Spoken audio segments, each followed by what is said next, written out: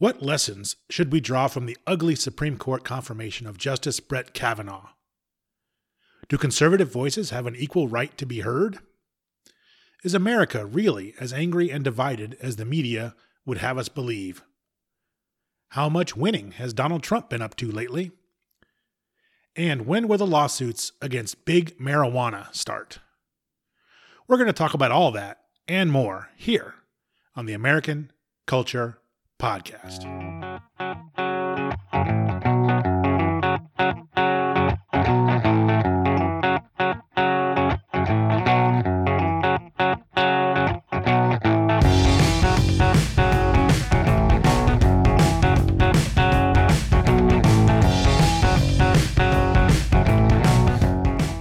Welcome to episode 8 of the American Culture Podcast.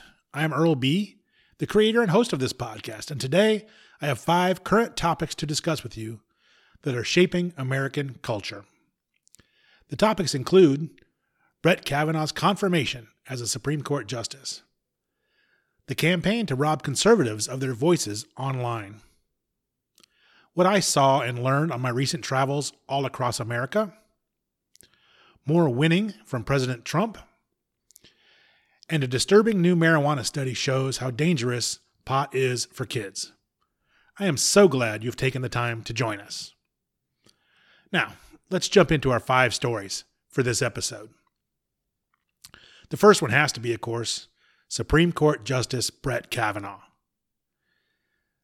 Off the top, this entire hearing process was a national disgrace. To ambush the nominee with completely unsubstantiated allegations about a high school party that may or may not even have happened 35 years ago is unprecedented and grossly underhanded. Senator Dianne Feinstein, of course, deserves special condemnation for this farce. Sitting on the letter as she did for 2 months, she introduced it when she did at the last hour for maximum effect against Kavanaugh and to shore up her liberal bona fides with the Democratic base, as she is facing former state Senate leader Kevin De Leon in a battle between 2 Democrats on the November ballot in California. Her actions brought the Senate to what one might think was a new low. As we'll discuss here in a moment, maybe not so much, but embarrassing for our nation and our institutions nonetheless. The United States Senate used to call itself the world's greatest deliberative body. You don't hear that much anymore these days, do you? But as I mentioned a minute ago, was the Kavanaugh confirmation hearing a new low? Was this an aberration? I think the mainstream media and the Democrats want you to believe that. They want you to believe this was a one-time, one-off occurrence, that the rest of the time the Democrats are very civil, very high-minded, very easy to work with, very reasonable people, and that this just got away from them a little bit because Kavanaugh was a special case. His conduct against a young woman allegedly was somehow, beyond the pale, and that after this they're going to behave and we'll be able to get along with him just fine. But when you dig into it, even a little bit, you find that this is not that much out of the norm for the Democrats. If you look at them at relatively recent history, the attacks on Kavanaugh were not an aberration. They were of a piece with Democrat tactics to defeat Republican nominees at least as far back as 1987. The most famous of them, of course, Robert Bork. And I did a little research into the Bork nomination and what happened to him. Of course, he was defeated. An eminently qualified jurist, would have been an outstanding justice of the Supreme Court. But he was defeated for purely partisan reasons. And one of the key events in the Bork hearings that led to his being defeated was when Ted Kennedy, Senator Ted Kennedy, the Lion of the Senate, right? Ted Kennedy, he of Chappaquiddick, took to the floor and made a speech. And in his speech, he said in part, "Robert Bork's America is a land in which women would be forced into back alley abortions. Blacks would sit at segregated lunch counters. Rogue police could break down citizens' doors in midnight raids. School children would not be taught about evolution. Writers and artists could be censored at the whim of the government. And the doors of the federal courts would be shut on the fingers of millions of citizens for whom the judiciary is, and often the only, protector of the individual rights that are the heart of our democracy. President Reagan is still our president, but he should not be able to reach out from the muck of Iran-gate, reach into the muck of Watergate, and impose his reactionary vision of the Constitution on the Supreme Court and the next generation of Americans. No justice would be better than this injustice. Senator Kennedy's speech kind of stunned everybody. No one really could recall such partisan vitriol being exercised by a senator against a Supreme Court nominee. The White House was caught flat-footed. They didn't respond very well to the Kennedy speech. And ultimately, Bork was defeated in his quest to be seated on the Supreme Court. The vote was 58-42. And now, Robert Bork is a verb. In 2002, the Oxford English Dictionary added an entry for the verb bork, B-O-R-K, as U.S. political slang with this definition. To bork is to defame or vilify a person systematically, especially in the mass media, usually with the aim of preventing his or her appointment to public office, to obstruct or thwart a person in this way. So Robert Bork, instead of becoming a Supreme Court justice in 1987, he became a verb in the Oxford English Dictionary. And it's a thing, because the next time we saw borking in action was when Clarence Thomas was appointed to the Supreme Court. And he had to deal with last-minute allegations, very reminiscent of what Brett Kavanaugh had to face in the last few weeks, of sexual harassment. And these were sprung late. Anita Hill became a cause celeb, and Justice Thomas had to defend his honor and his good name against these allegations in a prototypical he said, she said situation. And Justice Thomas made a statement at the hearings about the predicament he was in, about what an ugly situation the hearings had devolved into. Again, very reminiscent of Justice Kavanaugh's situation. And one can't help but wonder if Justice Kavanaugh didn't look to the Clarence Thomas example for guidance in how to handle this matter, because some felt that Brett Kavanaugh's defense of himself was too emotional, and had the gall to say that a gentleman defending his good name against allegations of sexual assault, made it look as though he didn't have the judicial temperament necessary to serve on the court, which is just preposterous, twisted reasoning. In any event, it reminded me of the Clarence Thomas confirmation hearings. When Clarence Thomas spoke to the committee, and he said, and it's ironic that presiding over the committee at this time, chairing these hearings, was United States Senator Joe Biden.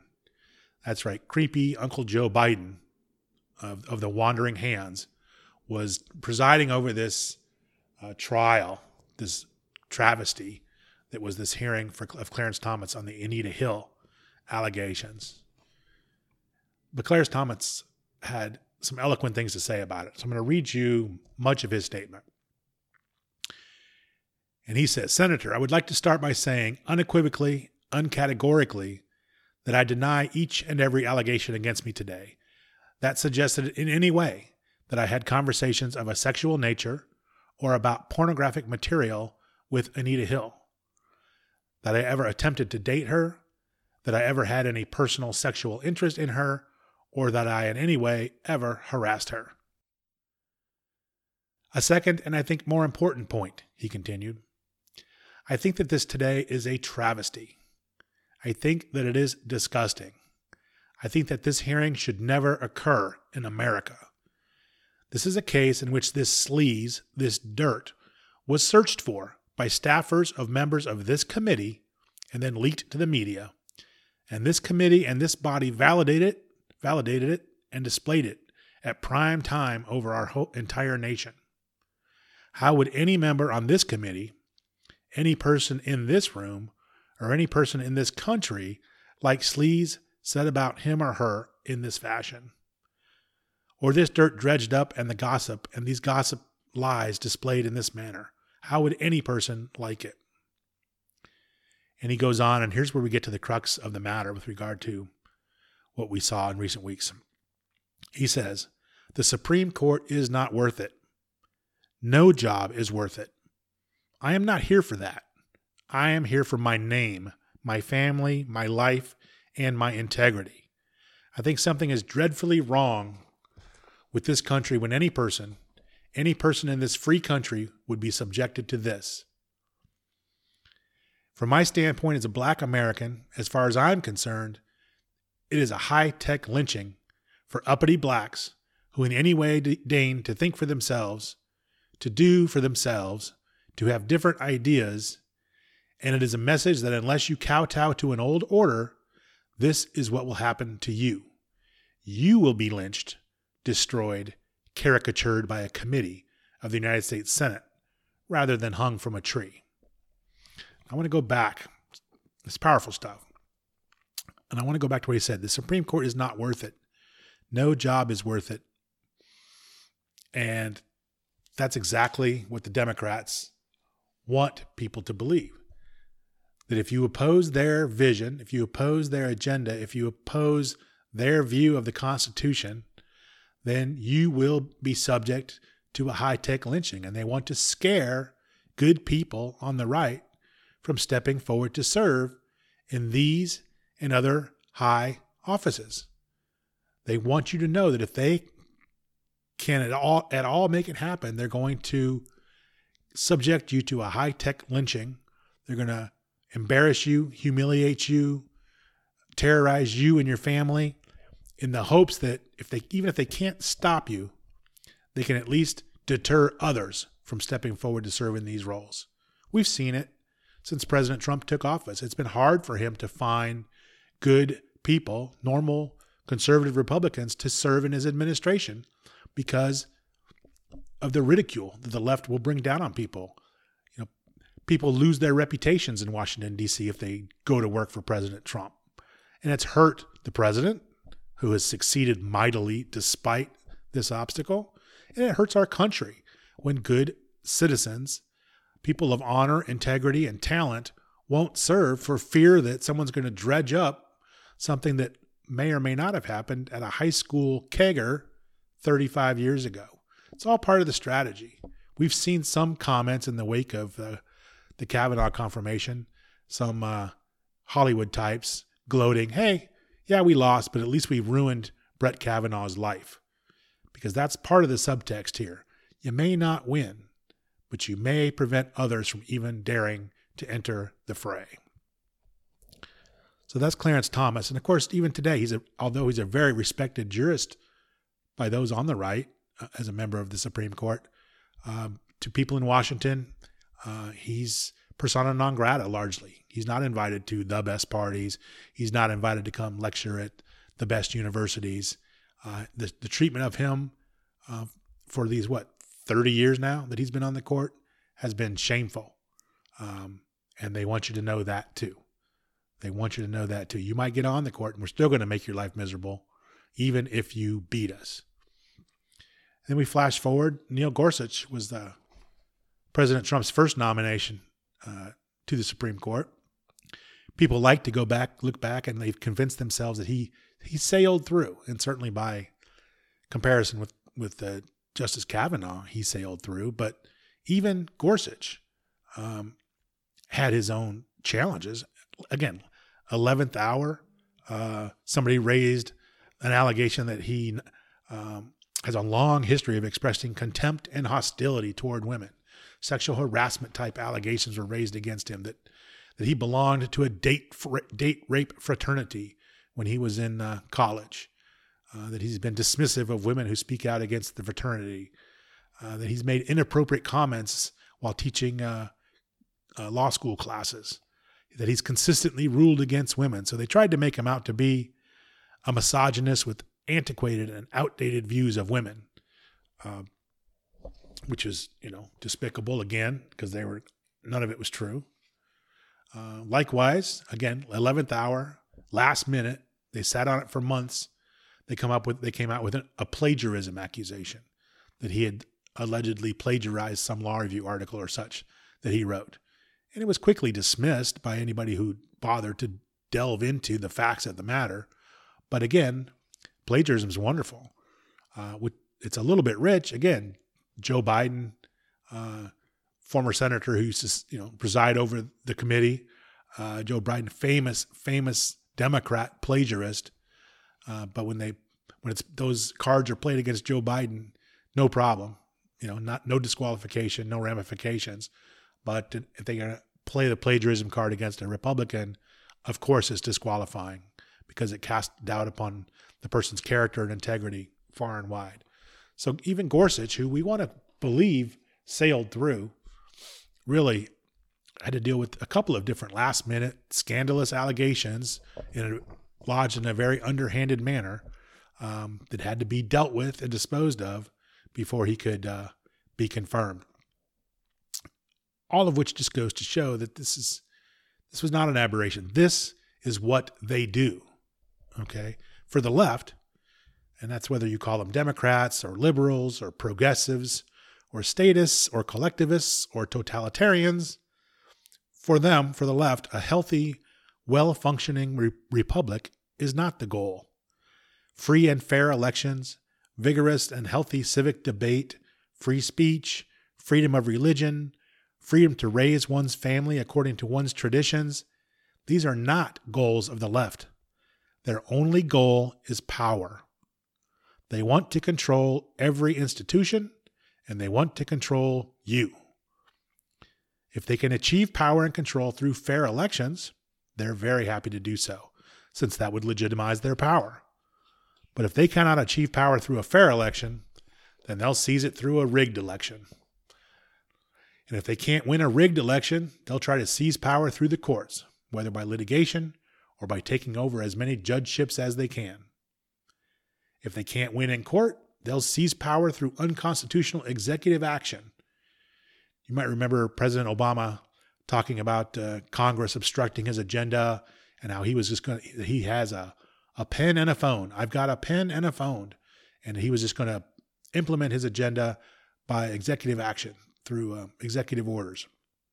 Unconstitutional in many cases, but he wasn't often called on it, and he had some short-term success at it, although it's been somewhat delicious to watch Donald Trump simply overturn those executive orders since he's been in office, which is the downside of executive action versus congressional action. And if executive action and legal action and political action won't do it, the left will turn to direct action, which is code for violence. They'll go after your livelihood, your business, your family. They riot, they target, they terrorize, which is the pattern of behavior we've seen from the left since Donald Trump was elected. It isn't true rage. It's play-acting rage. It's just a cold-blooded tactic to seize the streets, stir up trouble, enlist the mainstream media to make people believe that their numbers are larger than they really are, to try and terrorize the people or the Congress or the president or some business that they're upset with into changing a policy. And that's not how we do things in America. We have elections here. We have fair elections, hopefully, and we'll vote people out of power that we disagree with, and the people that are in power, they're allowed to implement the policies, and we don't take to the streets. We don't do revolutions here anymore. But that's not, the Democrats don't subscribe to that. That's all about power by any means they can achieve it. But back to the hearings. The behavior of the Democrats and their allies in this case, in the Kavanaugh nomination, was despicable. Fortunately, the president stood by Brett Kavanaugh. One has to wonder, would a President Romney or a President Marco Rubio have stood by him to the end? Or would they have been embarrassed by the hashtag #MeToo allegations and forced him to withdraw?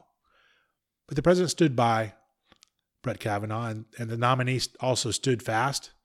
He put up an impassioned defense of his integrity and his good name, and he now sits on the Supreme Court, and the court will be better for it. But Justice Kavanaugh will bear the scars of this fight for the rest of his life. There will be whispers in polite society about what really happened at those high school parties. He won't be invited to teach at Harvard or Yale. His family has suffered and will also bear the scars from this fight. But as ugly as the entire episode was, one can point to some good things that came out of the Kavanaugh confirmation. The fight to seat a true conservative on the Supreme Court brought the Republican Party and this Republican president together like never before. The Republican establishment stood shoulder to shoulder with Brett Kavanaugh on a matter of principle. The unity between Trump and the GOP should serve the party well in the quickly approaching midterm elections. Polls in recent days have shown a sharp tightening of the races for the House of Representatives, which many pundits had all but conceded to the Democrats. Will there be a blue wave? Will there be a red wave? It's very much up in the air right now. So if you haven't already, get out there and register. Be sure you're going to vote. Volunteer to help a candidate in your area. Get your family and friends out to vote. Every bit helps.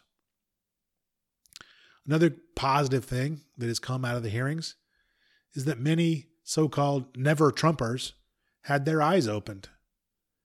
The never-Trumpers are largely members of the GOP establishment who like to blame Donald Trump for bringing coarseness and vulgarity and incivility into politics. In their fantasy world, before Donald Trump emerged on the scene, Washington politics was all just a jovial cocktail party where everyone got along famously and all the differences between them could be smoothed over with a nice compromise. Of course, compromise usually meant the Republicans caving into the Democrat demands. It never meant Democrats meeting the Republicans halfway. The baseless attacks on Brett Kavanaugh jolted many never-Trumpers. They finally realized that the Democrat Party is firmly under the control of people who hate us. And they now realize that Donald Trump is the president America needs to fight this leftist hate. In addition to the never-Trumpers, many other moderates had their eyes opened. People like my own mom watched every second of the hearings, and they realized how awful Kavanaugh was being treated. Many women in particular saw the danger in allowing unfounded 35-year-old accusations to ruin a man's good name. Because these women are married to good men. They have good fathers. They have good sons. And if the left could do this to Brett Kavanaugh, what is to stop them from doing it to someone they love? There's a real sense that the Democrats overplayed their hand on Kavanaugh. They let the mask slip. And more moderate voters saw the Democrats for who they really are, and they didn't like what they saw. Another really positive development out of the hearings was that the hashtag #MeToo phenomenon was finally subjected to some rational public examination. The people took a critical look at the idea that we must believe all women, or believe the survivors, or believe the victims. Because, of course, to call a person a victim or a survivor means that one has prejudged their allegations. It means finding an accused person guilty before any evidence has been examined. People are smart. They saw the damage that an unexamined accusation can do. People know that women who make an accusation must be taken seriously. They must be heard. They must be treated with civility and respect. But their evidence must be examined, and the accused must also be heard, because sometimes accusers lie, or they misremember. Do you remember the Duke lacrosse scandal? In the past several days, there was filed in federal court in Pennsylvania a lawsuit alleging a group of high school mean girls conspired and lied to bring false sexual assault allegations against a boy they didn't like, which made his life a living hell until they admitted to their lies. If you have worked on sexual assault investigations or on sexual assault trials, as I have, you know that in a significant percentage of cases, the allegations do not stand up under scrutiny. Women must be heard. Their complaints must be thoroughly examined. But it's foolish to uncritically shout, "Believe all women."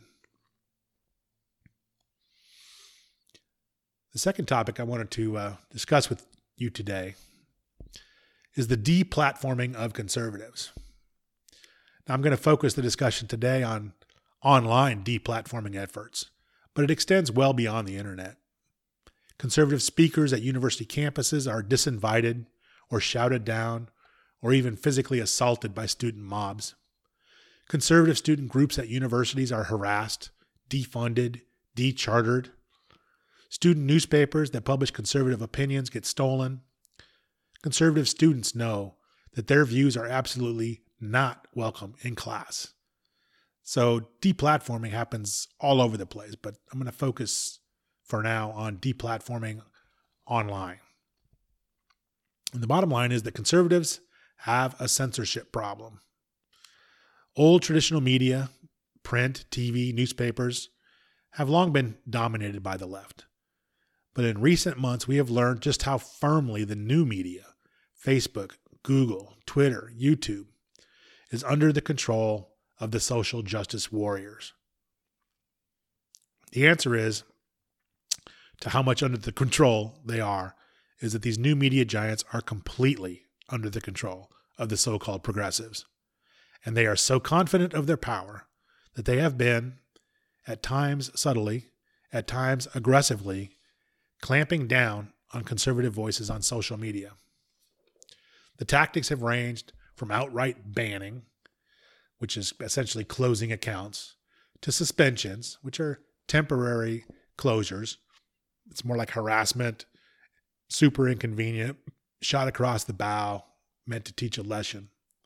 Shadow bans, which are perhaps the most insidious of all because they'll allow you to maintain your page, Facebook page in particular here, put your articles up on your Facebook page, and yet nobody sees them. Because the way Facebook works is Facebook has algorithms that go through everything all of your friends and all your follows post online, and then they show you what they think you want to see, based upon their various algorithms, based upon your past behavior. But with a shadow ban, you might have 100 followers, 1,000 followers, or in the case of Prager University, who I'll talk about in a minute, you might have 3 million followers. Yet you post a new article and none of your followers will see that article in their feed. If they specifically come looking for your page, they might see it. If they remember, hey, type into my search box Prager University or American Culture Podcast on Facebook, you can come to the page and you should be able to see the articles posted there, but you're never going to see it in your feed, which effectively makes you invisible on Facebook. So the shadow ban is horrible. They'll demonetize videos on YouTube by labeling certain subjects as hate speech. And I'm not talking about KKK stuff. I'm not talking about racist, misogynist, horrible stuff. I'm talking about mainstream, classically liberal, conservative ideas. By labeling that content as hate speech, YouTube will trigger controls in their system that won't allow the parties or the companies or the organizations that post those videos to sell ads for those videos. So they demonetize. You can't make any money off those videos anymore, which of course hurts because everybody needs to raise money. It costs a lot of effort to produce a video, to put it online, to try and market that video. You need to recover those costs if at all possible. Maybe you're a political action committee. You're trying to raise money for electoral candidates. So demonetization is bad, and labeling things hate speech, bad, banning, suspensions, all kinds of different tactics from the left. And it's not happening to just random trolls on Twitter. I mean, there's plenty of those, and many of them deserve what they get as far as being banned or suspended. Much of the debate on Twitter is horrible and uncivil and should be tamped down upon. But very prominent, very respectable online voices have been seriously impacted. people like the Chicks on the Right, who, if you don't know who the Chicks on the Right are, you should go find them. They're hilarious. A group of conservative women who are incredibly witty, incredibly bright, incredibly entertaining. Diamond and Silk, two black conservative women online who, again, are hilarious. Go find them. Elizabeth Johnson, who's also known as the activist mommy online, has had problems with bans on social media. Candace Owens, a young black woman, recently emerged as somewhat of a star of the internet and a conservative, has been tremendous. Brandon Straka, who is a former Democrat and is the founder of the hashtag Walk Away movement, has had problems with banning on social media. Prager University, who I mentioned, they are an online educational organization founded by conservative icon Dennis Prager, Prager. If you don't know Dennis Prager, you should definitely go look him up and learn about him, read his books, read his articles, watch his Prager University videos, which are typically 5 to 10 minute educational videos on a wide variety of topics, typically current event, political topics, philosophical topics, the Bible, the Ten Commandments, Israel, traditional marriage, all kinds of things. Dennis Prager is about the most gentlemanly person you'll ever encounter in the public sphere. He is an icon. He's a giant of an intellectual, but there's no hate in him. And yet, YouTube labels many of the videos that PragerU puts out as hate speech, therefore restricting greatly who can view the videos, restricting greatly the ability to monetize those videos. PragerU had to sue Google and YouTube to try and get them to stop the banning, the shadow banning, the restrictions of his videos. He has not had success in the courts yet. Recently, Facebook started coming down on him. And I want to read to you some of the titles of some of the videos that Dennis Prager and PragerU were tagged or flagged as being hate speech by YouTube. Okay. A video entitled, Why America Must Lead. A video entitled, Everyone Should Stand for the National Anthem. Or, How's Socialism Doing in Venezuela? Or, Is There Life After Death? What is fake news? Is fascism right or left? Gun rights are women's rights. College made me a conservative. Why isn't communism as hated as Nazism? And Israel's legal founding. So you can see from that PragerU's got a point of view. Okay, it's mainstream conservative views, entirely unobjectionable. In fact, incredibly educational. For anyone who wants to consider themselves an educated person, you should watch his videos. You will learn a lot. But labeled by YouTube as hate speech, labeled by Facebook as hate speech, and thereby reducing the reach of his videos, which is sad. Now, this is a pretty intractable problem because under a traditional legal analysis, this is not strictly a First Amendment problem. I'd call it censorship. But First Amendment prohibits government action to limit speech. And in this case, the government's not acting against PragerU or these other conservatives. These giant corporations are. Google, Facebook, Twitter. They're acting to limit speech. They're not the government, so strictly it's not a violation of your constitutional rights. And so you say, well, yeah, we reserve the right to refuse service to anyone, right? Go build your own website. Go build your own platform and say whatever you want. Google has no responsibility to air your views. And it's true as far as it goes. But I have two immediate responses to that argument. Go build your own website. The first response is, well, we did build our own website. Conservatives are very active online, and it was a lot of conservative users who helped build Facebook and YouTube and Twitter. And now that those companies are enormous and powerful, they feel they don't need us anymore. But we helped build those companies. And second, and more pragmatically, it's not so easy to build a platform to compete with the current marketplace of ideas. And I've got an article I pulled off of the website townhall.com by John Hawkins. And the article is a few months old now, although it was reposted recently in October. And the author makes some good points about the difficulties faced by conservatives who are being deplatformed.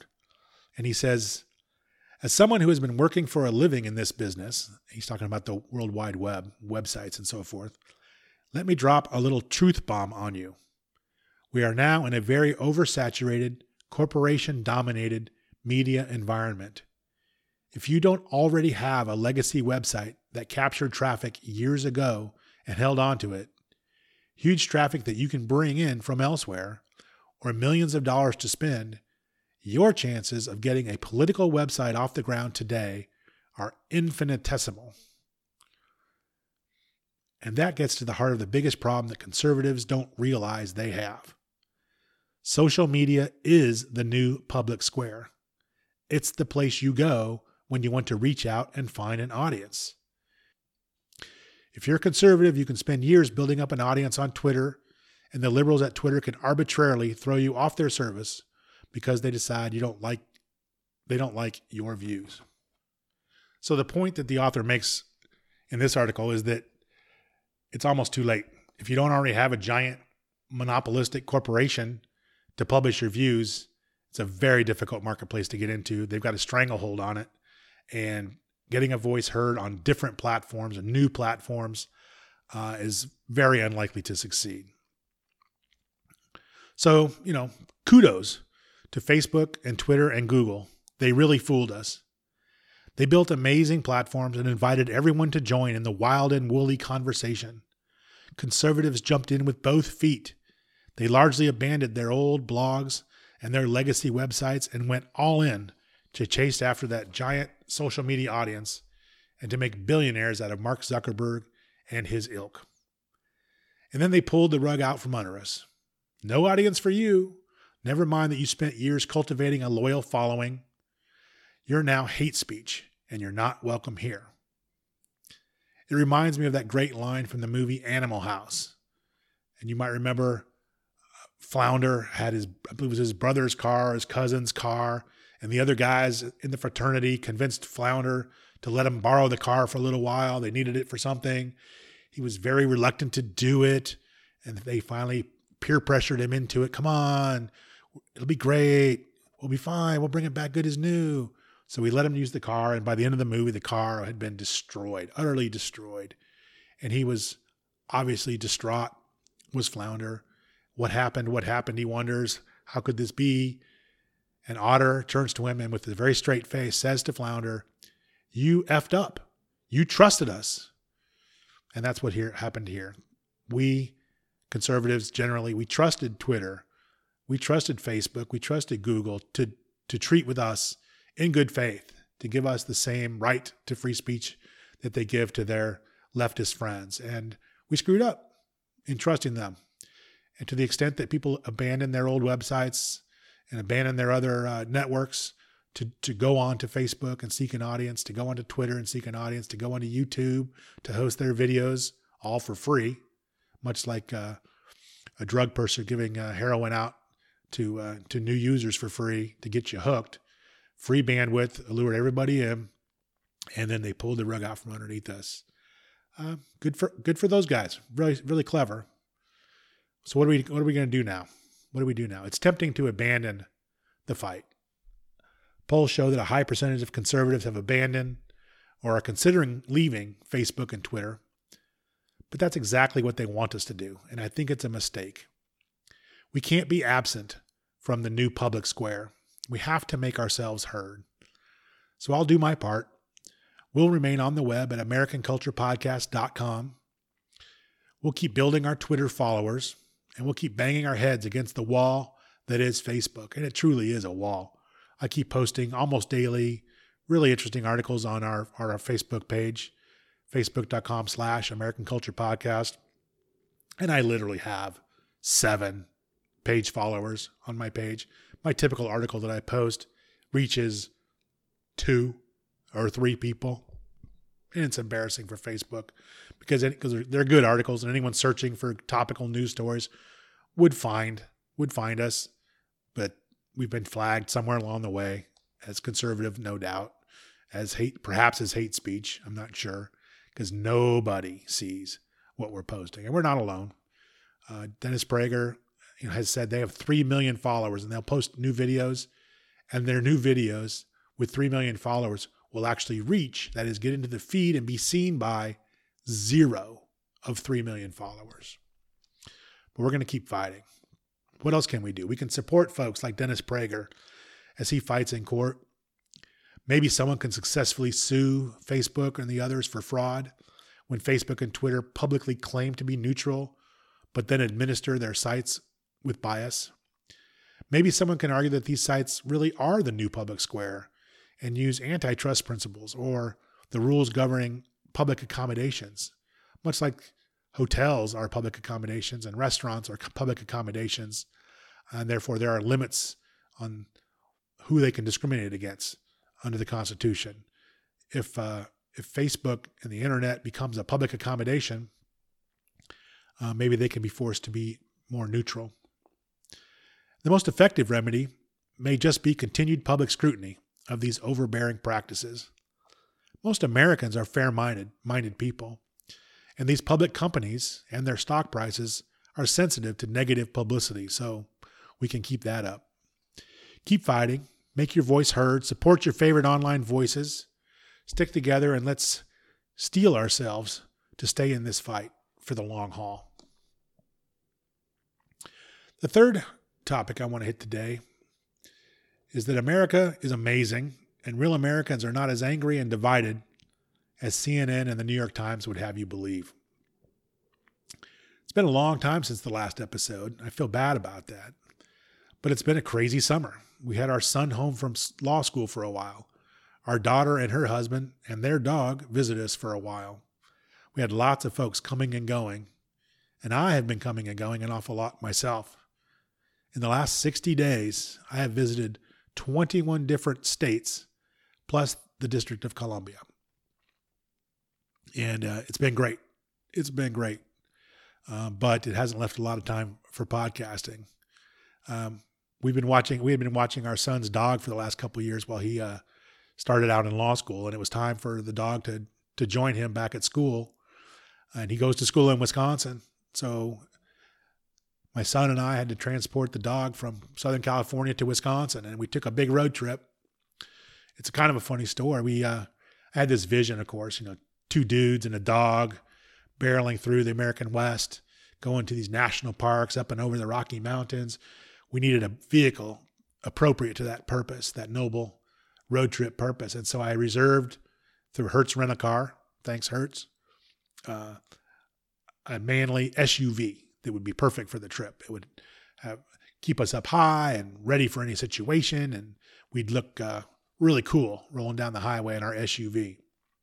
But on the day we showed up to pick up the vehicle, my SUV was not waiting for me, and the woman at Hertz instead offered me a Toyota Sienna minivan to drive. And I was crushed. My ego took a severe hit, and I resisted, and I whined, and I complained. But at the end of the day, she didn't have an SUV for me. She had a minivan for me, and it was kind of a take it or leave it situation. It was a reservation that came with a one-way drive, pick it up in Southern California, drop it off in Wisconsin, which has a huge fee attached. And my hopes of getting a different vehicle for a one-way rental all the way to Wisconsin were low. So we took the minivan, and we didn't feel real proud of ourselves as we started rolling down the highway. But in the end, it probably had more space, and it was a little easier for the dog to get in and out of. So it worked out really well, and we had no problems with it. But it was just funny how our manly egos kind of had to take a hit and swallow its pride to be tooling across the country in our minivan. But we had a wonderful trip. We left Southern California, out of California through Nevada and Las Vegas, clipped the corner of Arizona on our way into Utah, Stayed the night at Park City. Had a wonderful little visit to Park City, Utah. Drove up into Idaho through Pocatello. Beautiful country up in eastern Idaho. Turned east into Wyoming, hit Jackson Hole, spent the night in Jackson, Wyoming. Saw the sunrise over the Grand Tetons in Grand Tetons National Park. It was spectacular. Saw the waterfalls and the rivers and the geysers in Yellowstone National Park. Saw herds of buffalo. It was a spectacular day in Yellowstone. Stayed in Red Lodge, Montana, drove all the way across Montana. Went to North Dakota, saw Teddy Roosevelt National Park with the herds of wild horses and the prairie dog towns. Crossed all of Minnesota, made it into Wisconsin, had wonderful Mexican food at a truck stop just off of I-94 in Eau Claire, Wisconsin. Delivered my son and his dog to their new apartment at school. And then my wife joined us. She was smart enough. She didn't want to do the 6-day drive, 6 days through 10 states. She skipped that part and instead flew into Wisconsin and joined us. And once we had our son and his dog settled, we flew to Oklahoma because my wife had some states she wanted to see. We've been on a quest to get all 50 states, each of us. And we took this opportunity to go to Oklahoma and see Tulsa, Oklahoma and Pawhuska, Oklahoma. If any of you are Pioneer Women fans on the Food Network, we saw Pawhuska, the Mercantile, and the Pioneer Women's Ranch. We drove over to Arkansas, saw the University of Arkansas, and had an amazing run-in with a shop owner there who came looking for us in the middle of a rainstorm to give us an umbrella because she was worried about us. Truly the epitome of Southern hospitality and a heartwarming encounter. We drove up into Missouri to Kansas City and saw the World War I memorial there, had some wonderful barbecue. We drove through parts of Kansas because my wife needed to see Kansas. And so we saw a couple 100 miles of Kansas farmland, and she got her 50th state. Later on, in the year after we flew back home to California, we left again to go to Michigan for a wedding in Detroit, Michigan. For work, I had to fly to Philadelphia, Pennsylvania. My wife again joined me. We saw the Liberty Bell and Independence Hall. We did not have any cheesesteak on this particular trip. But we also saw New Jersey. I spent a day at Fort Dix in New Jersey. Saw Delaware, went to Rehoboth Beach in Delaware, which was my 49th state. We drove through a bunch of Maryland as we were heading down to Delaware, and then up from there to West Virginia. We saw Virginia briefly, and we got to West Virginia. Harper's Ferry National Park in West Virginia was my 50th state. Wonderful historic area. We had a wonderful stay there and a day looking all around. And then we drove down to Washington, D.C. and saw the monuments, and we walked the mall, and we saw the Vietnam Memorial and the Korean War Memorial and the memorial to the nurses in the Vietnam era. And we climbed the steps up to the Lincoln Memorial and read the speeches inscribed on the walls there, and they're still inspiring after all these years. And it was really exhausting the last 60 days or so, but it was really, really fun. And as I say, when my day job is added into the mix, there has been little time for writing and recording a podcast. The good news, though, is that by getting disconnected from Twitter and from Facebook, from the nightly news, being on the road allows you to get reconnected with our amazing country and the wonderful people who live in it. And you learn that real people are not in LA or San Francisco or New York, and they're not on CNN, and they don't write for the New York Times, and they're not on Twitter. Real people out there in America are not angry or divided, as the media would have you believe. Real people are great. They're working hard, raising their families, building their businesses, serving their customers, holding the door open for you if your hands are full, and unexpectedly giving your dog a delicious treat or a bowl of water when you least expect it.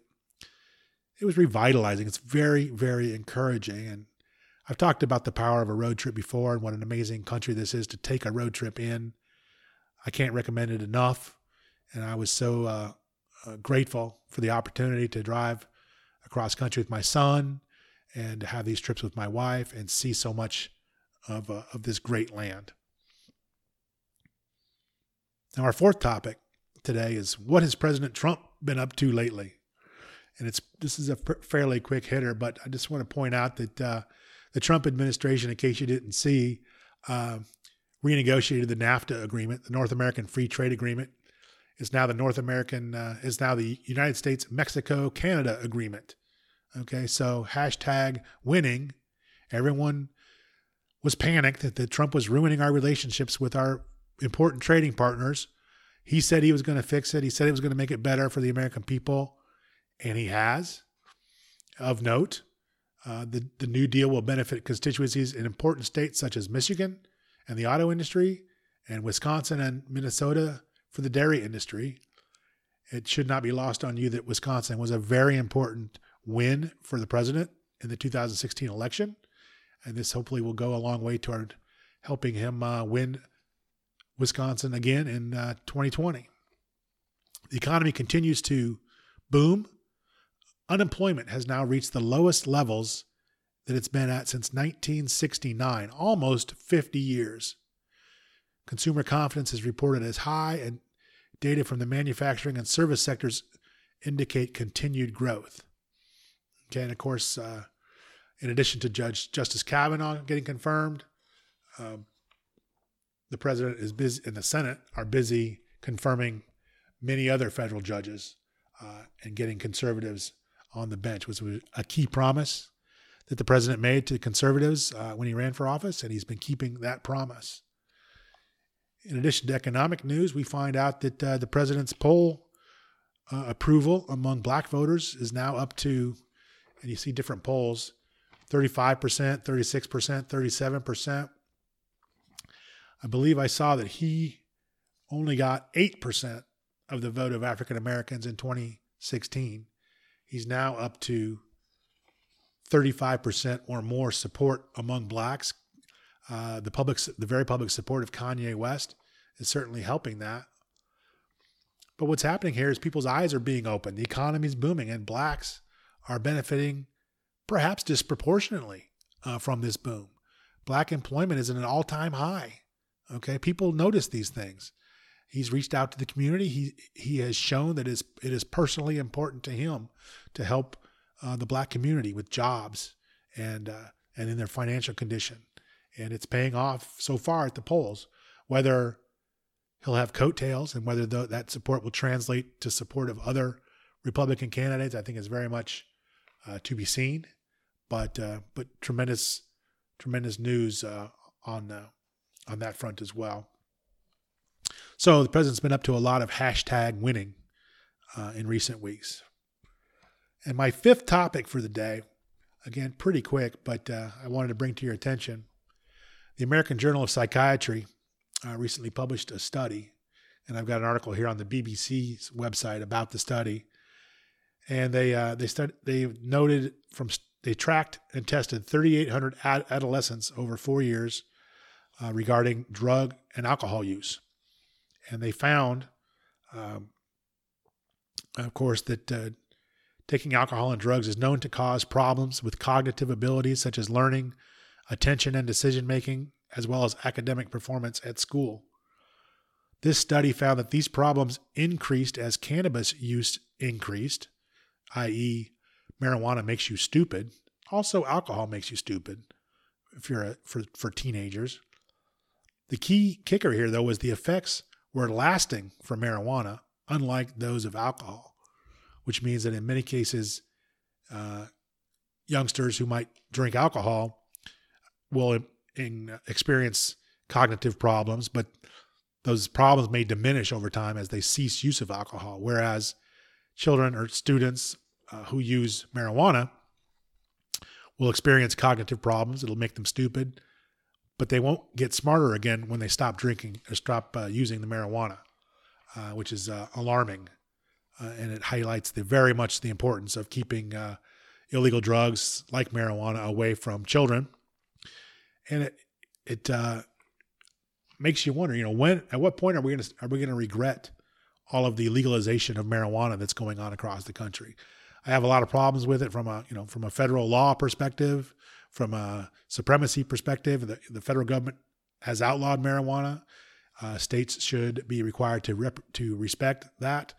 And if the states don't like it, they can pressure the Congress to change the rules, but they shouldn't be allowed to legalize it in the face of a federal law that prohibits marijuana. But as we learn more and more over coming months and years about the negative effects of marijuana, I think we're going to regret greatly the legalization. I suspect we're going to find that marijuana is every bit as bad for you as tobacco. And you think about the war that the left wages on big tobacco, and how many anti-smoking ads do you see in a week watching television? Even vaping, they can't even have you using e-cigarettes and vaping, even though it's, while not as good for you, it's certainly better for you than traditional cigarettes. But they're so against the big tobacco companies. When are they going to turn their attention to big marijuana? When are they going to start suing marijuana producers for what is sure to be horrible effects over a long period of time against habitual marijuana users? Well, those are our 5 topics for today. Stay tuned after this short musical bump to learn more about our podcast, how you can be in touch with us, and how you can help us grow.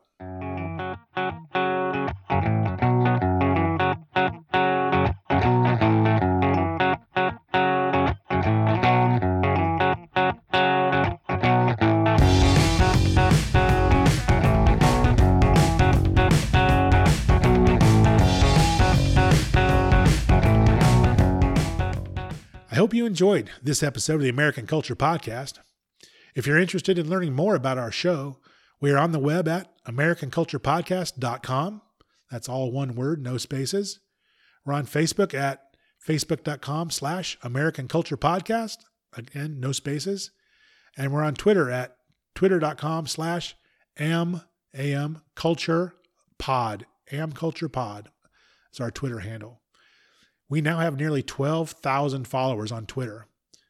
If you could give us a like or a follow or a retweet or a share on Facebook or Twitter, that would be awesome. Ours is a new broadcast, and you can really make a difference and help us grow our audience by subscribing to the American Culture Podcast on the Apple Podcast app, on Stitcher, on Google Play, or on whatever platform you found us. If you really want to be a superhero, you could go the extra mile and write us a 5-star review. I would be very grateful. All content of the American Culture Podcast is copyright by Earl B. and AmericanCulturePodcast.com. The views and opinions of the host and any guests expressed on the podcast are solely those of the speakers and not of any other person or organization. Thanks for sharing this time with me today. Let's meet back here again real soon.